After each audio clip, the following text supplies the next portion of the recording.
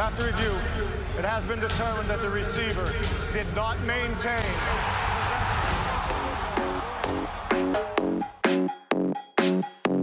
I gotta have more cowbell.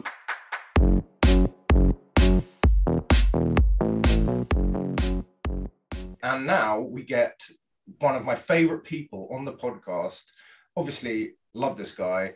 Been friends now for like 3 years, I think, somehow. You know what they say, that if you're friends with someone for 7 years or longer, that's a friend for life. So you're not even halfway there is what you really felt like saying.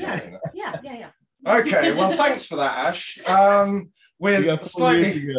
Yeah, exactly. Bloody hell. All right. I mean, Robbie, I'm down if you are, bro.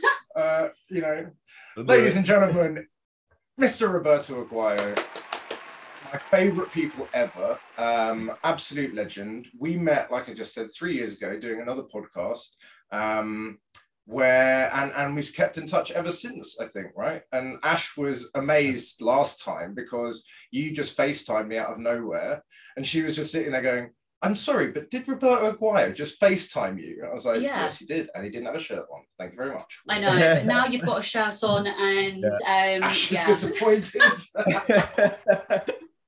I was expecting more. I don't know. No. Lovely to virtually meet you, I guess, Robbie. And thank you so much for being a guest on End the NFL. This is super exciting. It is exciting. I'm looking forward to it. Yeah, I can't promise this will be anywhere near as professional as the NBL show, but if anyone wants to watch those old things, so we're not rehashing over old ground with Robbie, because like I said, I've been friends 3 years now at this point, you can just go and watch our previous episodes with him on the NBL show. But a potted history, I guess, would be Roberto Aguayo is still the greatest kicker in the history of the NCAA, one of the highest drafted kickers coming out of FSU, tricky situation in Tampa Bay, ended up, most people know how that ended. And the last time we spoke to you, you had just tried out for the Patriots and the Packers. I think Packers, then Patriots. You signed with the Patriots, I think, at the beginning of last season. And then we've had a whole year of wanting to catch up with you ever since then. So let's talk. Tryouts. Okay. Let's talk, first of all, because Ash wants to know, Green Bay. Okay. Yeah. I can't believe, it's amazing. I'm like, yeah. Florida boy, up to Wisconsin. Where was colder, New England or Wisconsin? So New England was colder, I would say, but both of the places were cold. Once it drops below 35, it's all the same to me. It's cold. But no, I think Green Bay was a cool experience. I'd never been there. I'd never played there. Obviously, one of the greatest organizations, NFL organizations of all time. But you can tell when you get there, the facility is world class. It's just, Lambeau Field. So they put me in a hotel right next to Lambeau Field. And on the top floor, there was a restaurant, and you could go out and you could kind of see it's right next to the stadium, and you could kind of see, a little bit of the fans and the score, the Jumbotron, and, the flag. And it was pretty cool. It was pretty cool. It was snowing, but they had me kicking the indoor. It was crazy because when I went to work out, which was 2020, it was still during COVID. So you had to take 5 negative COVID tests before you worked out. So I was out there for a week before I even worked out. That's intense. 5 negative tests. Yeah. Wow. So you come down the hotel, a black Suburban comes, you hop in, they pick you up, they take you to the facility, and they have like a little across the road. Across the road. There's like a portable, there's like a, little makeshift shack type deal. And 2 nurses come out, and then you just roll the window down, they swab you, roll the window back up, and then they take you back to your hotel, and then you just wait for the negative test. You hope you're negative, and then you kind of wait it out till day 5, and then you work out day 5. But yeah, it was my first time. I don't know if I mentioned it in the NBL podcast, but it was my first time kicking because I hadn't kicked all that year, the whole year. I was out of the game. It was, I forget how many days, but it was over 2 years. It was, I tell you exactly what happened is that you almost had, moved on from football at that point. Like you said, it was 2 years. And I think you had just passed your banker's exam. Yeah. And on the same day, your agent called you and said, this is weird, but you've got to try out. And I think he said to you, if you don't take the tryout, you won't get any others. Right. So you had how long? You had like an hour to make the decision, right? Yeah. New life starting, old life beckoning, make the decision now. Yeah, it's kind of like that old girlfriend that you broke up with and you're kind of moved on, and then all of a sudden like hey, and you're like, what's going on, man? Like, why? But no, it was crazy how everything happened, right? I passed my last registration exam. And it's like coincidentally, I mean, I had talked to my agent probably like a month and a half, 2 months before that, just catching up. And he calls me and he's like, are you on the golf course, putting for birdie? And I was like, kind of, I wish, but no, I passed my Eagle actually, mate. I've been out of the game for 2 years. Come on, I'm doing better than birdie at this point. And I was like, I passed my last registration exam. So I'm a stockbroker. And he was like, oh, that's awesome. He's like, well, I got other news. He's like, the Green Bay Packers want to work you out. And I'm like, I thought he was joking. I was like, haha, that's funny, man. Like, that's a good joke. And he's like, no, I'm serious. And I'm like, really? And I'm like, it's been over 2 years. Like, and he's like, I know we're kind of, it's out of nowhere. And he's like, you're the guy you're the only guy that we represent currently that's been out this long and has gotten a call. And he was like, something, doesn't it? I know, but it's crazy, the timing, the situation when it was. I hadn't kicked. I had been probably, just running, a mile or two here and there. I wasn't, I hadn't kicked since April. And this was November. And, I told him, I was like, hey, I haven't kicked. And he's like, well, it's like Tiger Woods just picking up a golf club. Like, you got it. You've done it since you were 8. So I was like, yeah, you're right. So he was like, but it's up to you, whatever you want to do. I know that you have, your career and you're starting this, but he was like, if you don't take this opportunity, it'll probably be the last call you get from a team. And that was where I was like, dang. And he's like, I was like, when do I have to let you know, maybe, by tomorrow? And he's like, in 2 hours, because they want to fly you out because of the 5-day window, right? They need So I'm like, oh, geez. I'm like, all right, well, I'll think about it and I'll call you back. And I thought about it and I was like, okay, what worst comes to worst, I go out there, stay out there for 5 days. I come back, I'm still. And if I do, if I do great and they want to sign me, I guess I can make the decision there and say no or yes. So, I called him, said yes, hopped on a plane, went to Green Bay. And well, actually, I had that afternoon, I was like, I got to go kick. I haven't kicked since April. I have to go out, at least kick a ball before I'm kicking in front of their organization, in front of their owner. Like, you know what I mean? I don't know how I'm going to be sitting there like, this might go in or this might, go 3 yards off the ground. We'll cross our fingers and hope for the best. Yeah. Right. So my cleats were up in the attic. The balls were all flat up in the attic. So I got them out, dusted them off, went to the field. And when you haven't kicked the ball for April, May, June, July, August, September, October, November, 7 months. That first time you're going to kick is like, can I still do this? It's kind of weird, but when I hit that first ball, it was kind of like I kicked yesterday. It was just, and that kind of gave me the confidence. And I was like, okay, this is cool. I think this is the longest time that I've been out without kicking a ball. I hadn't kicked for 7 months. And it's funny because at the time, like, the Green Bay didn't know that, we were rolling in like I had been training. But at the same time, it's I've done it. I've stayed in shape. It's not like I was fat or overweight or hadn't, done anything, right? I was still in shape. I was still, doing things. So I go up there.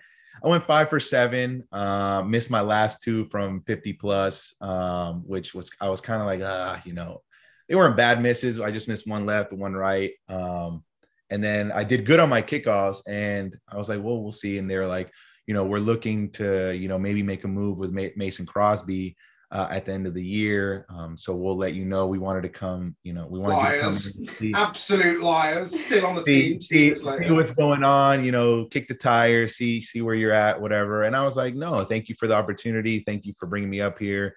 World-class organization. Wish you guys the best. Came back, and then a month later is when the Patriots called, and it was kind of like, okay, yeah, let's go do the same thing. Worst comes to worst, I don't make it, whatever.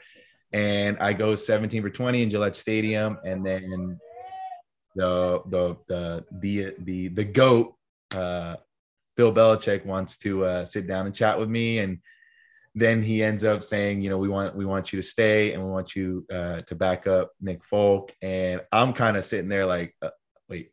And he's like, you want to stay, right? And I'm like, I mean, you can't say no to Bill Belichick. I was just about to say, you cannot say no to Bill Belichick.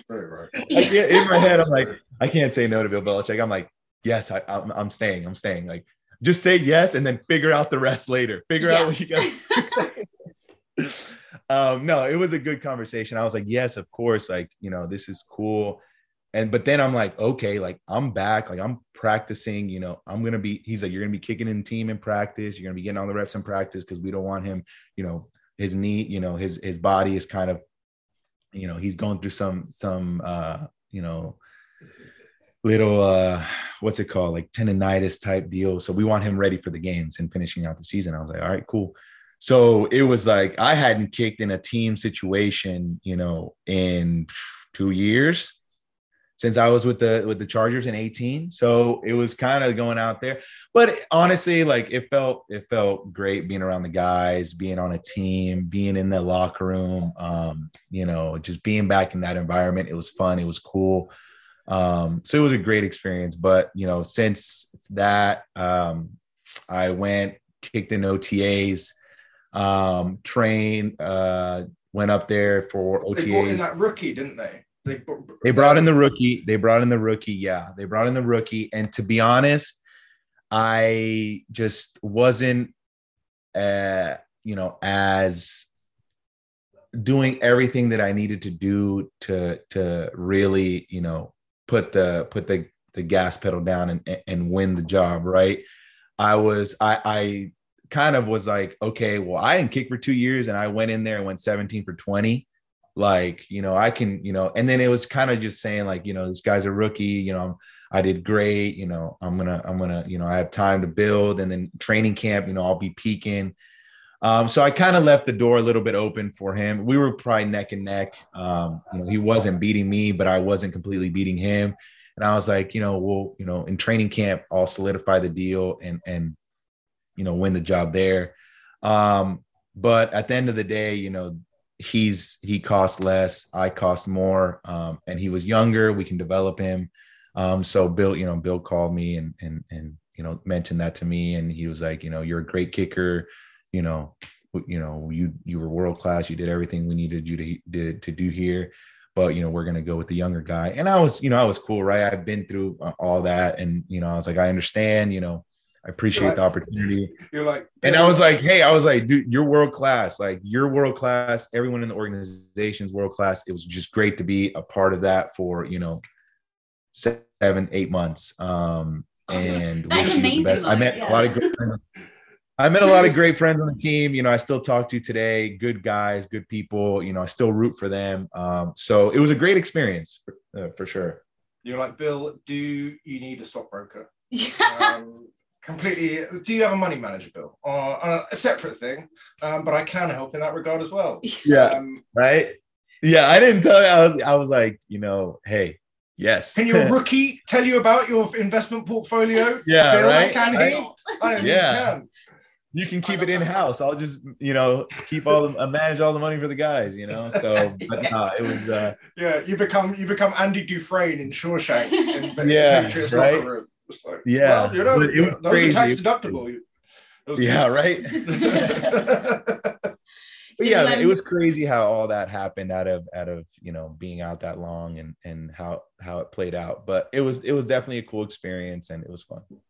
that is incredible. And how many times, I've got to ask, how many times did you see Bill smile when you were with the Patriots? I saw him smile probably more than a handful, which is surprising, right? That's rare. He does not smile on TV, but understandable. He doesn't really like the media, and the media tries to turn things around, blah blah blah blah.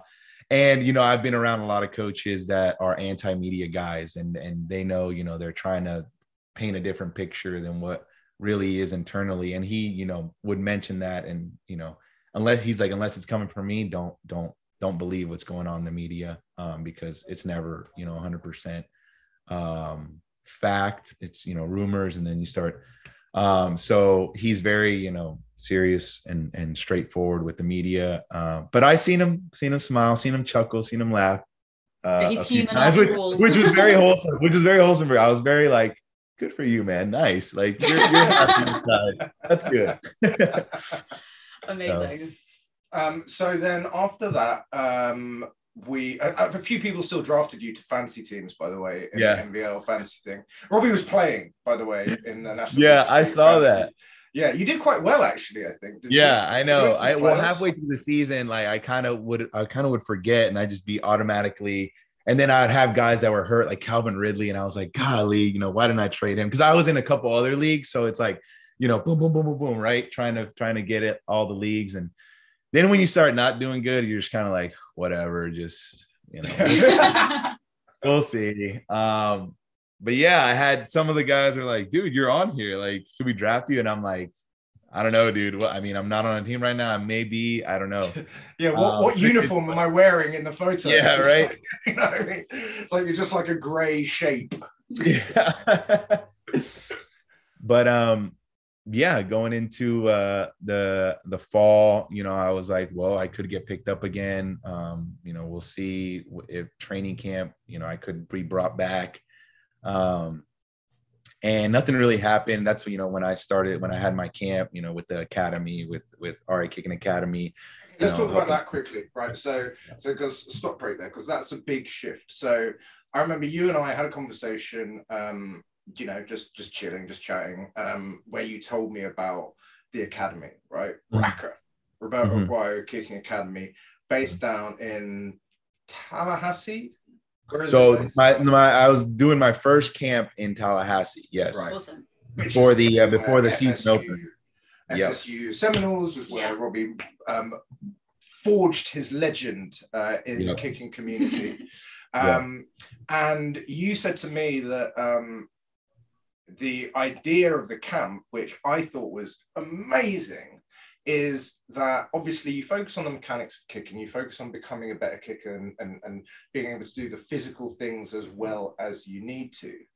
But something that a lot of camps overlook and teams overlook in prepping people to play in the NFL is the mental side of things, right? 100%, yeah. So the pressure that you can be under, the stress that, positions like that can, take on you. And obviously you're either winning a game or you're not winning a game sometimes. Yeah, exactly. And obviously with, Robbie's history, he has been, from the highest high points with FSU down to the lowest low points with the Buccaneers. So you understand exactly that mental roller coaster that being a professional player at any position can take on you, especially when you've got the weight of a team or an organization on your shoulders and it comes down to sort of one kick, one moment. So that for me is the thing that I think sets this academy apart. I mean, focusing on that side of things is so overlooked. People always just want to focus on physical traits, but sometimes you've really got, I think we've all found over the last couple of years with everything that's been going on with COVID that, mental health needs to be prioritized as well. Yep. And yeah, you make a great point. We did talk about that. And what's happened in my career. Obviously, at the end of the day, you wish, you would succeed. Everything goes great. You make a lot of money, you make a lot of kicks, whatever. But I wouldn't change, anything that's happened in my, professional career. it's really led me to the person that I am today, being resilient. And it gives me that opportunity to help that next generation with the academy. There's a lot of demand. I really started it back in 2019. There's a lot of demand, hey, teach my kid. So to me, it's not only teaching the physical side of things, right? And in kicking, you got to be mentally, emotionally, and physically sound to be the complete kicker. Just like you got to be physically, mentally, and emotionally sound as a person to play in this game of life we all play in, right? Because there's going to be down days, there's going to be great days. And I feel like coming in at FSU, I just had high days. And I never really went through a tough time. I never really went through a game winning. Really, the closest one was when I missed the Georgia Tech game, and that all happened. But to me, it was like, it was 57. I gave it a go. It got blocked. Oh well. I made all my other kicks, and it was great. It was one game, but really, I never went through adversity. And boom, get to the NFL, get drafted second round. Blessing and a curse at the same time, because I was thought to be basically a machine, a robot, making everything boom, boom, boom. And Tampa, some fans weren't happy that I was taken at second. They wish they would have brought in a wide receiver or someone else, and understandable, right? But to me, it was like, well, I didn't make that decision. I didn't say pick me at second round, right? But at 21 years old and going through a swing change, and, I'm going to write a book one day kind of explaining everything in detail and what went on internally and whatnot. So that'll be good to really go in detail and explain, day by day, week by week. But, I was going through a swing change and just wasn't ready really mentally and emotionally. Yeah, I could kick 60 yards. Yeah, I could do that all day, right? But if you're not mentally and emotionally, up to par, the mind is a muscle. Just as you work out your legs, your arms, your muscle needs to be, worked on. And I was not as resilient at 21 years old in the league, dealing with that adversity. And, I had to fight and manage and claw and go through that, coming out the Chargers, I should have won the job. I beat Caleb out. He's come back and said, he should have won the job. The coaches say he should have stayed here. He should have won the job. He was guaranteed more money, whatever. I'm not hurt about that, whatever. To me, I was happy because I came back and I built. I trusted, I became mentally strong, and I trusted the process. I trusted the new swing, and it worked under pressure situations. I went 7 for 7 in preseason, ended on a game winner. So I was happy internally with myself because I came back and I did the job, and I did it to the best. I could probably say that season I was kicking the best even at FSU, before FS, or when I was at FSU. So technically, yeah. So just for people that don't know, when we'll be talking about a swing change, he's talking about the way in which you kick. So there's a soccer style way, which is the way you used to kick at FSU. And then there's the wedge kick, like being more wedgy, right? Yeah, yep. There you go. And then there's sort of, through the laces kind of style. Quad dominant. Yep. Quad dominant. Yeah. That's hard to explain. And that's kind of like when I was at the Bucks, it's like, dude, if I try to explain, we got to sit down for a good, 45 minutes, and I'm going to explain to you, I can make a PowerPoint. I can show you these things. I can't just tell you in 2 minutes, because you're going to be like, okay, whatever you say, dude. Like it's hard. Only kickers understand. Yeah. So, I was trying to be they don't care either, because they're like, listen, bro, we took you at 2.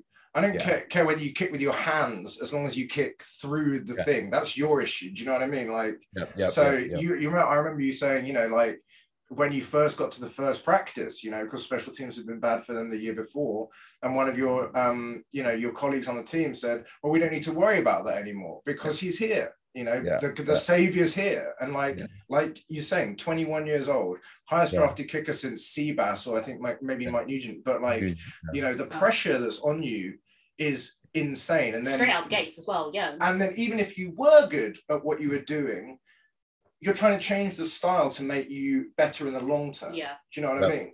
Yep. You know, you're trying to be better for everyone. For Exactly. the longevity, but they wanted the results then. They wanted them now. We can't miss kicks today, you know. Exactly. And obviously, you know, I wasn't going out there trying to miss, right? I was trying to be better. I was trying to get better. I was trying to become more efficient, less injury, create, you know, be better long term.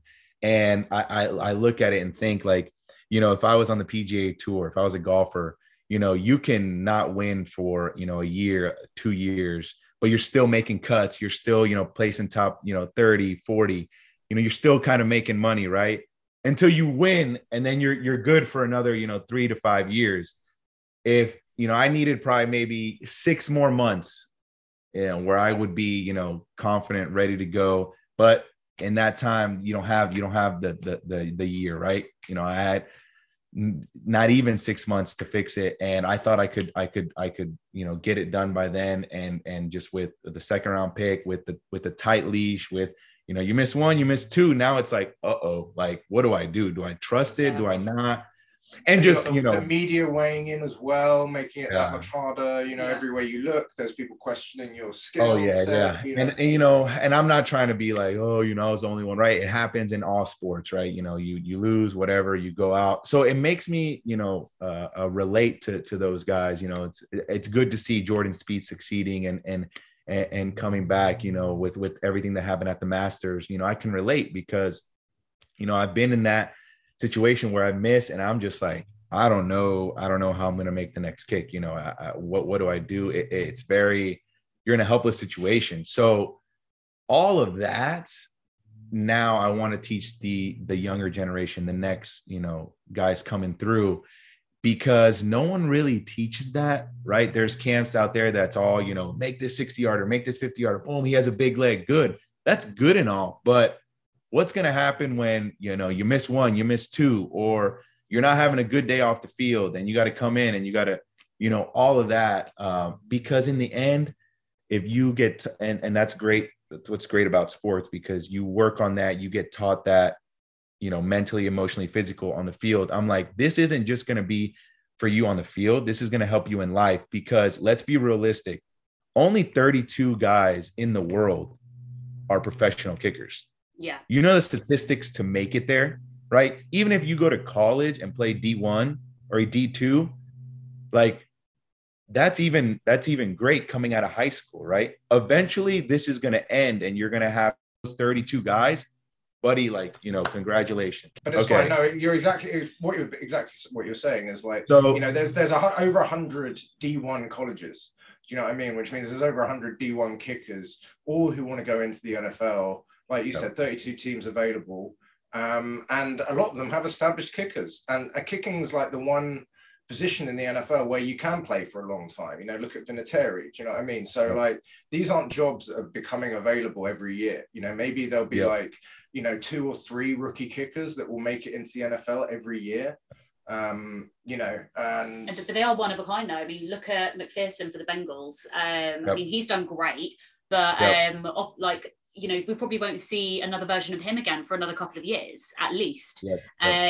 So yeah, I mean, that side of things is so fascinating, and this is going to be such a basic thing that I'm going to say. As somebody like this, I've only been a fan of the NFL for like 4 years or so now, so I'm still relatively new, I'd say, in like the NFL world. But the one thing that 3 more years, you'll be friends for life. Oh, love that! Can't wait. But the one thing that like fascinated me straight away about kickers is how high you guys can kick your legs. Like that blows my tiny mind. What, your hamstrings? Yeah, I can't get my. No, I can like barely get my leg up on the sofa sometimes, just like aging. Right, we don't need to know your Hey, we've been doing it. I mean, the guys have been doing it since they were, you know, 10, 12, 14 years old. So yeah, well, there's always a job for you in some sort of a French can school, then I guess if you can't become a kicker in the NFL. So let's go moving. So Raka's going good. Follow. What's the Instagram? Is it RAKA? Academy. RA Kicking Academy. Yeah, and check them out.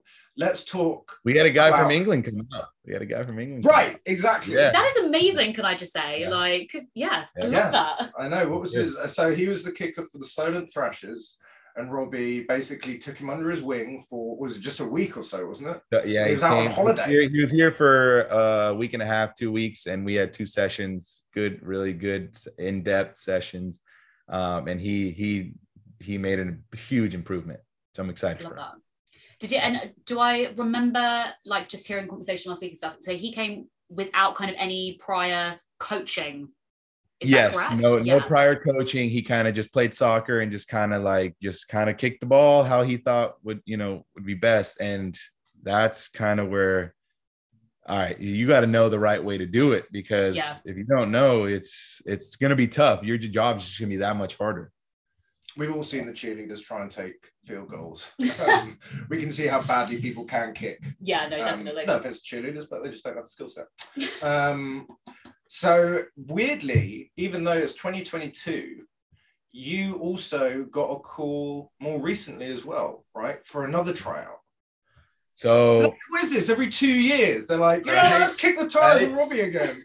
Yeah. So I was released June 17th, I think. And nothing had happened.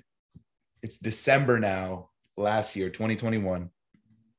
I get a call from my agent. Hey, I just got done talking with the Browns. They might bring you in. They're considering bringing you in. And I was like, cool, like, nice. I had been training. I'd been, teaching kids, I'd been working out. He calls me later, like 4 hours later. Hey, they're bringing you in. And it wasn't was it? No, Cleveland. No, it wasn't the 5 days anymore. It's just go in, stay the night, next day you work out. Go in, and it's me, Chris Blewett, and Chandler Catanzaro. Great guys. So yeah, great guys. I mean, as a Washington C-word fan, Chris Blewett did literally, he blew it, bro. Like every single kick he kicked for us, it was blocked or went wide. And I know you're gonna make excuses for him, but you can't be named Blewett and be blowing kicks. What a name for a kicker. I remember that. Yeah.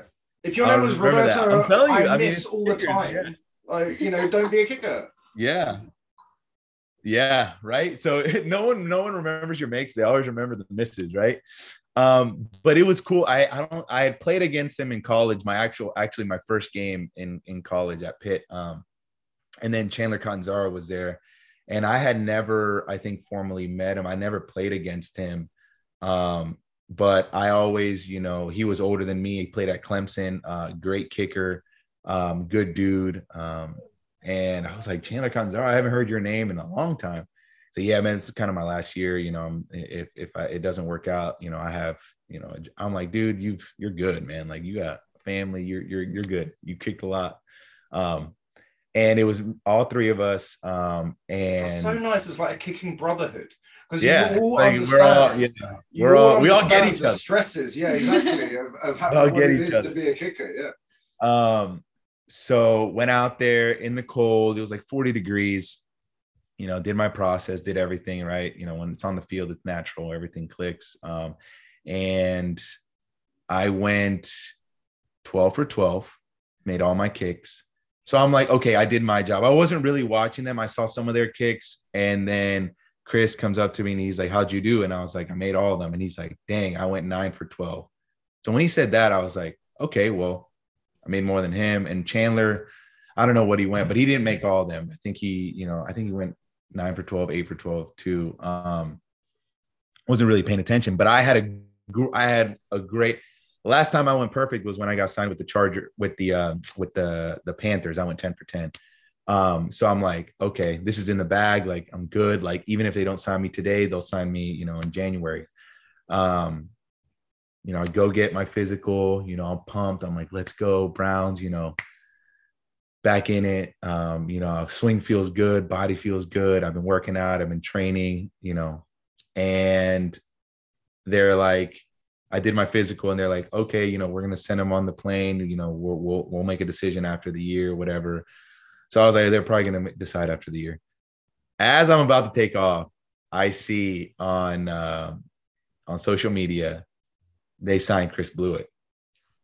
And I'm just on the plane, like, just sitting, like, I look at the people next to me, kind of like, I kind of want to say, like, that's crazy, man. Like, I wouldn't talk about it. That's crazy. But they were just, they were in their own world. And I'm just like, I'm about to take off. But I didn't know that. So yeah, I didn't know them. But like, I was like, I got to call somebody. I call my agent and I'm like, dude, like, what's going on? And he's like, I don't know. They haven't called me. This is crazy, whatever.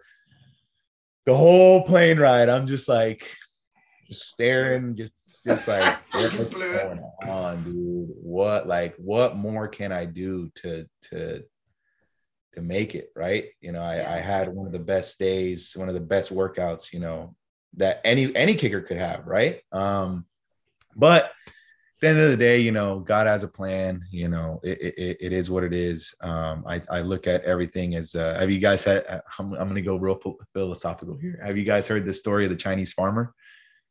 No, I'm all ears. Okay. Sounds like the start of a racist joke, but yeah.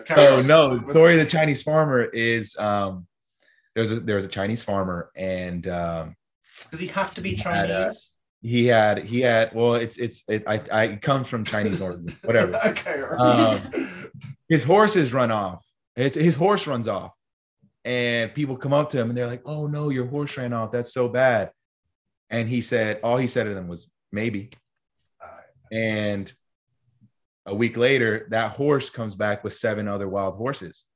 And everyone's like, oh my gosh, that's great. Like, you have 7 horses now. That's awesome, right? And he's like, maybe. And then the next day, his son is riding on the horse and, trying to learn how to ride, falls off, breaks his arm. People come up to him. Oh my gosh, that's so bad. Like, your son broke his arm, whatever. That's so bad. And he's like, maybe. A week later, their army comes and they need to, draft people for war. We need to bring your son. And they're like, he broke his arm. And they're like, okay, he can't go to war because he's, medically disabled. And everyone comes and they're like, oh my gosh, like, that's good. He didn't go to war. Like, and he's like, maybe. And at the end, the story's like, you never know what a situation or a moment in your life will be and how that will affect you later. You'll just know later. So in every situation, you always say, maybe. Was this good or bad? There is no good or bad. You don't know, right? So you're just like, maybe, and you got to go and roll with the punches. And that's kind of what football and my life has taught me, to move forward and not dwell on, well, they didn't pick me. Because I could sit here and be like, oh, they didn't pick me, man. Well, it's like, I know, everything happens for a reason. And one day I'll look back and be like, maybe, maybe it might be bad, maybe it might be good, one day I'll know. But yeah, that was very deep for a life. No, I love that. I'm inspired to say maybe. That I think it's a lovely message to end the main portion of the interview. And I think the Browns weren't ready for that level of success. Personally, I think they were unaccustomed to someone succeeding on that level, and they were like, no, to be a Browns player, you can only be good 75% of the time. So they brought Blewett on. I had a lot of buddies say that, like, oh, the Browns would do that. The Browns wouldn't sign you, whatever. But hey, man, it's like that. At the Chargers, I was better, but they ended up going with the more experienced guy. Whatever, stuff like that happens, and it'll happen to anyone in life, right? You're sometimes the better candidate, but they pick another person, whether it be they know each other, politics, whatever, and you just got to roll with the punches. You got to keep going, right? You can't be like, oh man, like I'm not, I can't do it, right? Go, whatever it may be. So. And that's what I teach my kids, give them that inspiration, give them that, and that knowledge of kind of what I went through, give it to you while you're 15. So that, right? If I would have had that, a teacher, a mentor, a coach to kind of guide me along that, that would have helped me a lot. So yeah. In Star Trek, there's a very famous phrase by Captain Jean-Luc Picard, aka the legend that is Sir Patrick Stewart, and he says, it's possible to commit no mistakes and still lose. That's not a weakness, that's life. Yep, that's life. And we're all playing in this game. of life. And speaking of playing games, perfect segue, Robbie. Oh, love this. Let's go. You've been missing the games. Yeah, that's good. It's almost like we've worked together for years. 3 to be precise. So normally when we played a game with Robbie before, it ended up being a great segment on the show called Aguayo, Why Did He Miss? Which is fantastic, where you would analyze great segment. Kicks. It should be taken on full time. Yeah.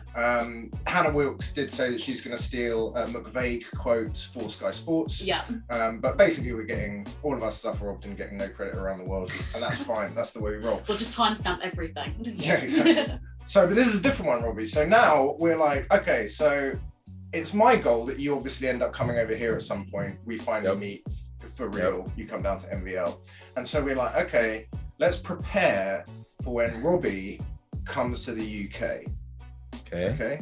Now, it's all the time, you know, whenever Americans come over, they do the whole like, oh, what, try this English food, you know, what's this Cockney slang? It's a bit bait, it's a bit low hanging fruit. We're not going to do that. So we've got a game called How Snobby is Robbie? Oh, let's go. Right. So, how long did it take you to make that up? Yeah, it was inspirational. Like, that's good. All right. So the theory behind this game is you're going to be presented with 2 options that may, you know, present themselves to you in English society. It's generally seen that one option is snobbier than the other option. Okay. And so it's going to be up to you to see what of the 2 options you would choose, and then we can base the results on how snobby you are as a person. Snobby, Robbie, we'll see. Robbie, okay, let's do it. So let's go. How snobby is Robbie? Robbie, you're getting served tea. Okay. Do you take English breakfast or Earl Grey? Earl Grey. Oh, okay. See, okay, so I'm going to ask Ash now. Which do you think is the snobbier tea, Earl Grey or English breakfast? I mean, I do believe it's Earl Grey. It is. Yeah. English breakfast is like the everyman's tea. What we call a builder's brew. Builder's brew. Yeah. You know. Builder's brew. A builder's brew. Yeah. Earl Grey is generally seen as more. It's an acquired taste. Yeah, it's got bergamot in it, and I don't think anything that has bergamot in it is ever considered low class. No. Right. I mean, I'd honestly, I'd have to Google what that is. Yeah. To be honest. So. Okay, so that means that's a pretty snobby tea choice, Robbie. Okay. Yeah. Which isn't a bad thing, you know, because you're going to be rolling with us, so high society. Yeah. So the tea is getting brought to you. Here's the key question. The milk, does it go into the cup before the tea or after the tea? Before. Interesting again. Yeah. And we've got a high level society Robbie on our. Well, no, because here's the funny thing. A lot of people think that milk in first. You said milk in first, right? Yep. Yeah. A lot of people think that milk in first is the less snobby one to do. No, but it's the right way to do it with loose leaf tea. So I did a lot of research on this. Okay. And I found an interview with the Queen's butler. Oh. Okay. So. Yeah, I mean, the highest of society. Yeah, the highest. Exactly. I knew I'd get questions, so I was like, okay, I'm going to find out because so in theory, the Queen puts water in first, tea in first, then milk, and I think a lot of people make their tea like that. Yeah. The reason why is because in high society they used to be able to afford much finer china, right, that wouldn't break under hot pressure. Hot stress. So the high society people could put the boiling water straight into the cup from the teapot without any risk of the cup breaking. But the cheaper made ceramic mugs that generally people that couldn't afford fine china would break if you did that. So they put the milk in first to lower the temperature of the cup. You learn something new every day. Thank you. Oh. Okay, so Robbie, we're I still learned there. Something new. Yeah. We're still around the tea table. We're having afternoon tea. Someone presents you with a scone or a scone, depending on where you are in the world, depending on how you say that. Do you put the jam on and then the cream, or the cream on and then the jam? And again, we will refer to the Queen's butler to how the Queen has her one to show which is the higher, more snobby choice. I'm trying. Have you ever had an afternoon tea? Because if you haven't, you have. Okay. Okay. I have. Where though? If it was in Florida, that doesn't count. No, it was in New York. Okay, fair enough. Yeah. All right. It was all right. I would feel like you put the cream. No. Yeah, the jam after. That's what I do. That's what I do as well. And that's what you do. Yeah. It's not what the Queen does. Oh, she put the jam on first. In Buckingham Palace, What a the heathen. jam goes on first, and then the cream, according to the Queen's butler. Okay. All right. 2 so to now 1. we're gonna 2 to 1. So now we're moving away from the afternoon tea setup onto the breakfast table, where you are drinking milk out of a jug while you wait for your Earl Grey. But you're having an English breakfast. The baked beans, do they come on the plate or do they come in a ramekin on the side? A ramekin on the side. So snobby. That's very proper of you, Robbie. I mean, normally, think about it. They're on a plate. They're just spread out. Exactly. That's the way it should be. I was swimming on my plate. Yeah, exactly. You want not for breakfast. Islands of other foods floating in a huge bowl of baked beans is basically what a lot of greasy spoons do. That is the more snobby one. So where you're a 2-2 now. So now you're very even. You can roll either side. No, wait. The snobby is the cup, right? Or not? Yeah. So it's 3 to 1. Wait a minute. You said Earl Grey. Yeah. You said milk in before. But then he said jam on first, but it's cream on first. No, he said cream on first. There's jam on first. So yeah. Oh wait. So you're counting. Oh, so you're counting the milk in first, not snobby. Exactly. Okay. 2 to 2. 2 to 2. 2-2. Comes down to the last question.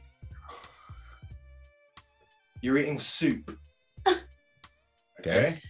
Good soup. Do you scoop towards your mouth? Scoop away. Oh, you could have done it!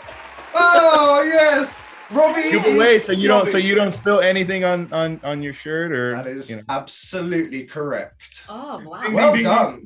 Ding ding ding ding ding. So yeah, you're snobby Robbie. I don't know whether that's a good thing or a bad thing, but when you come to the UK, we'll definitely. I promise, we'll do all those things. We'll have afternoon tea. We'll make jokes, and then we'll go have soup. So and then we'll go and eat beans. We'll start the day with a full English breakfast. Then go to afternoon tea and have a bowl of soup for the evening because we'll be full.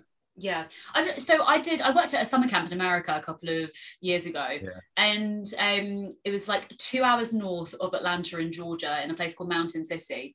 And the kids were just blown away by the concept of a baked bean.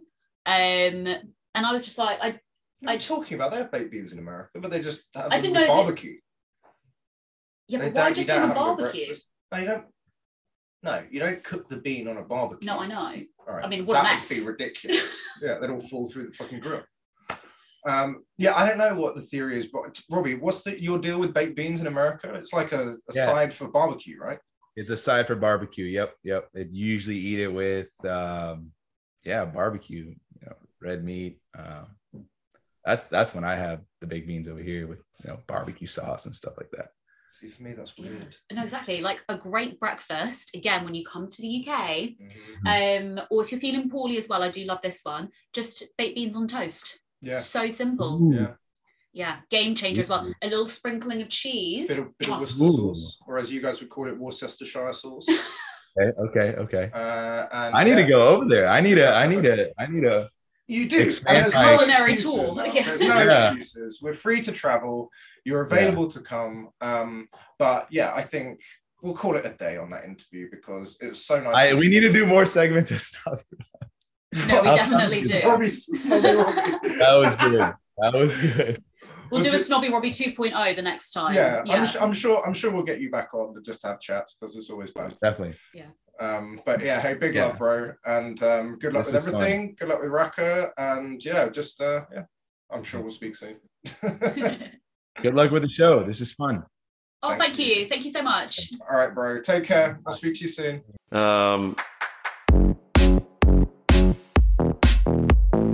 It just seems to be the natural instinct of hogs that when they see a Dallas Cowboys jersey, they want to tear it apart. don't want to sit here all off season again hearing about Dallas.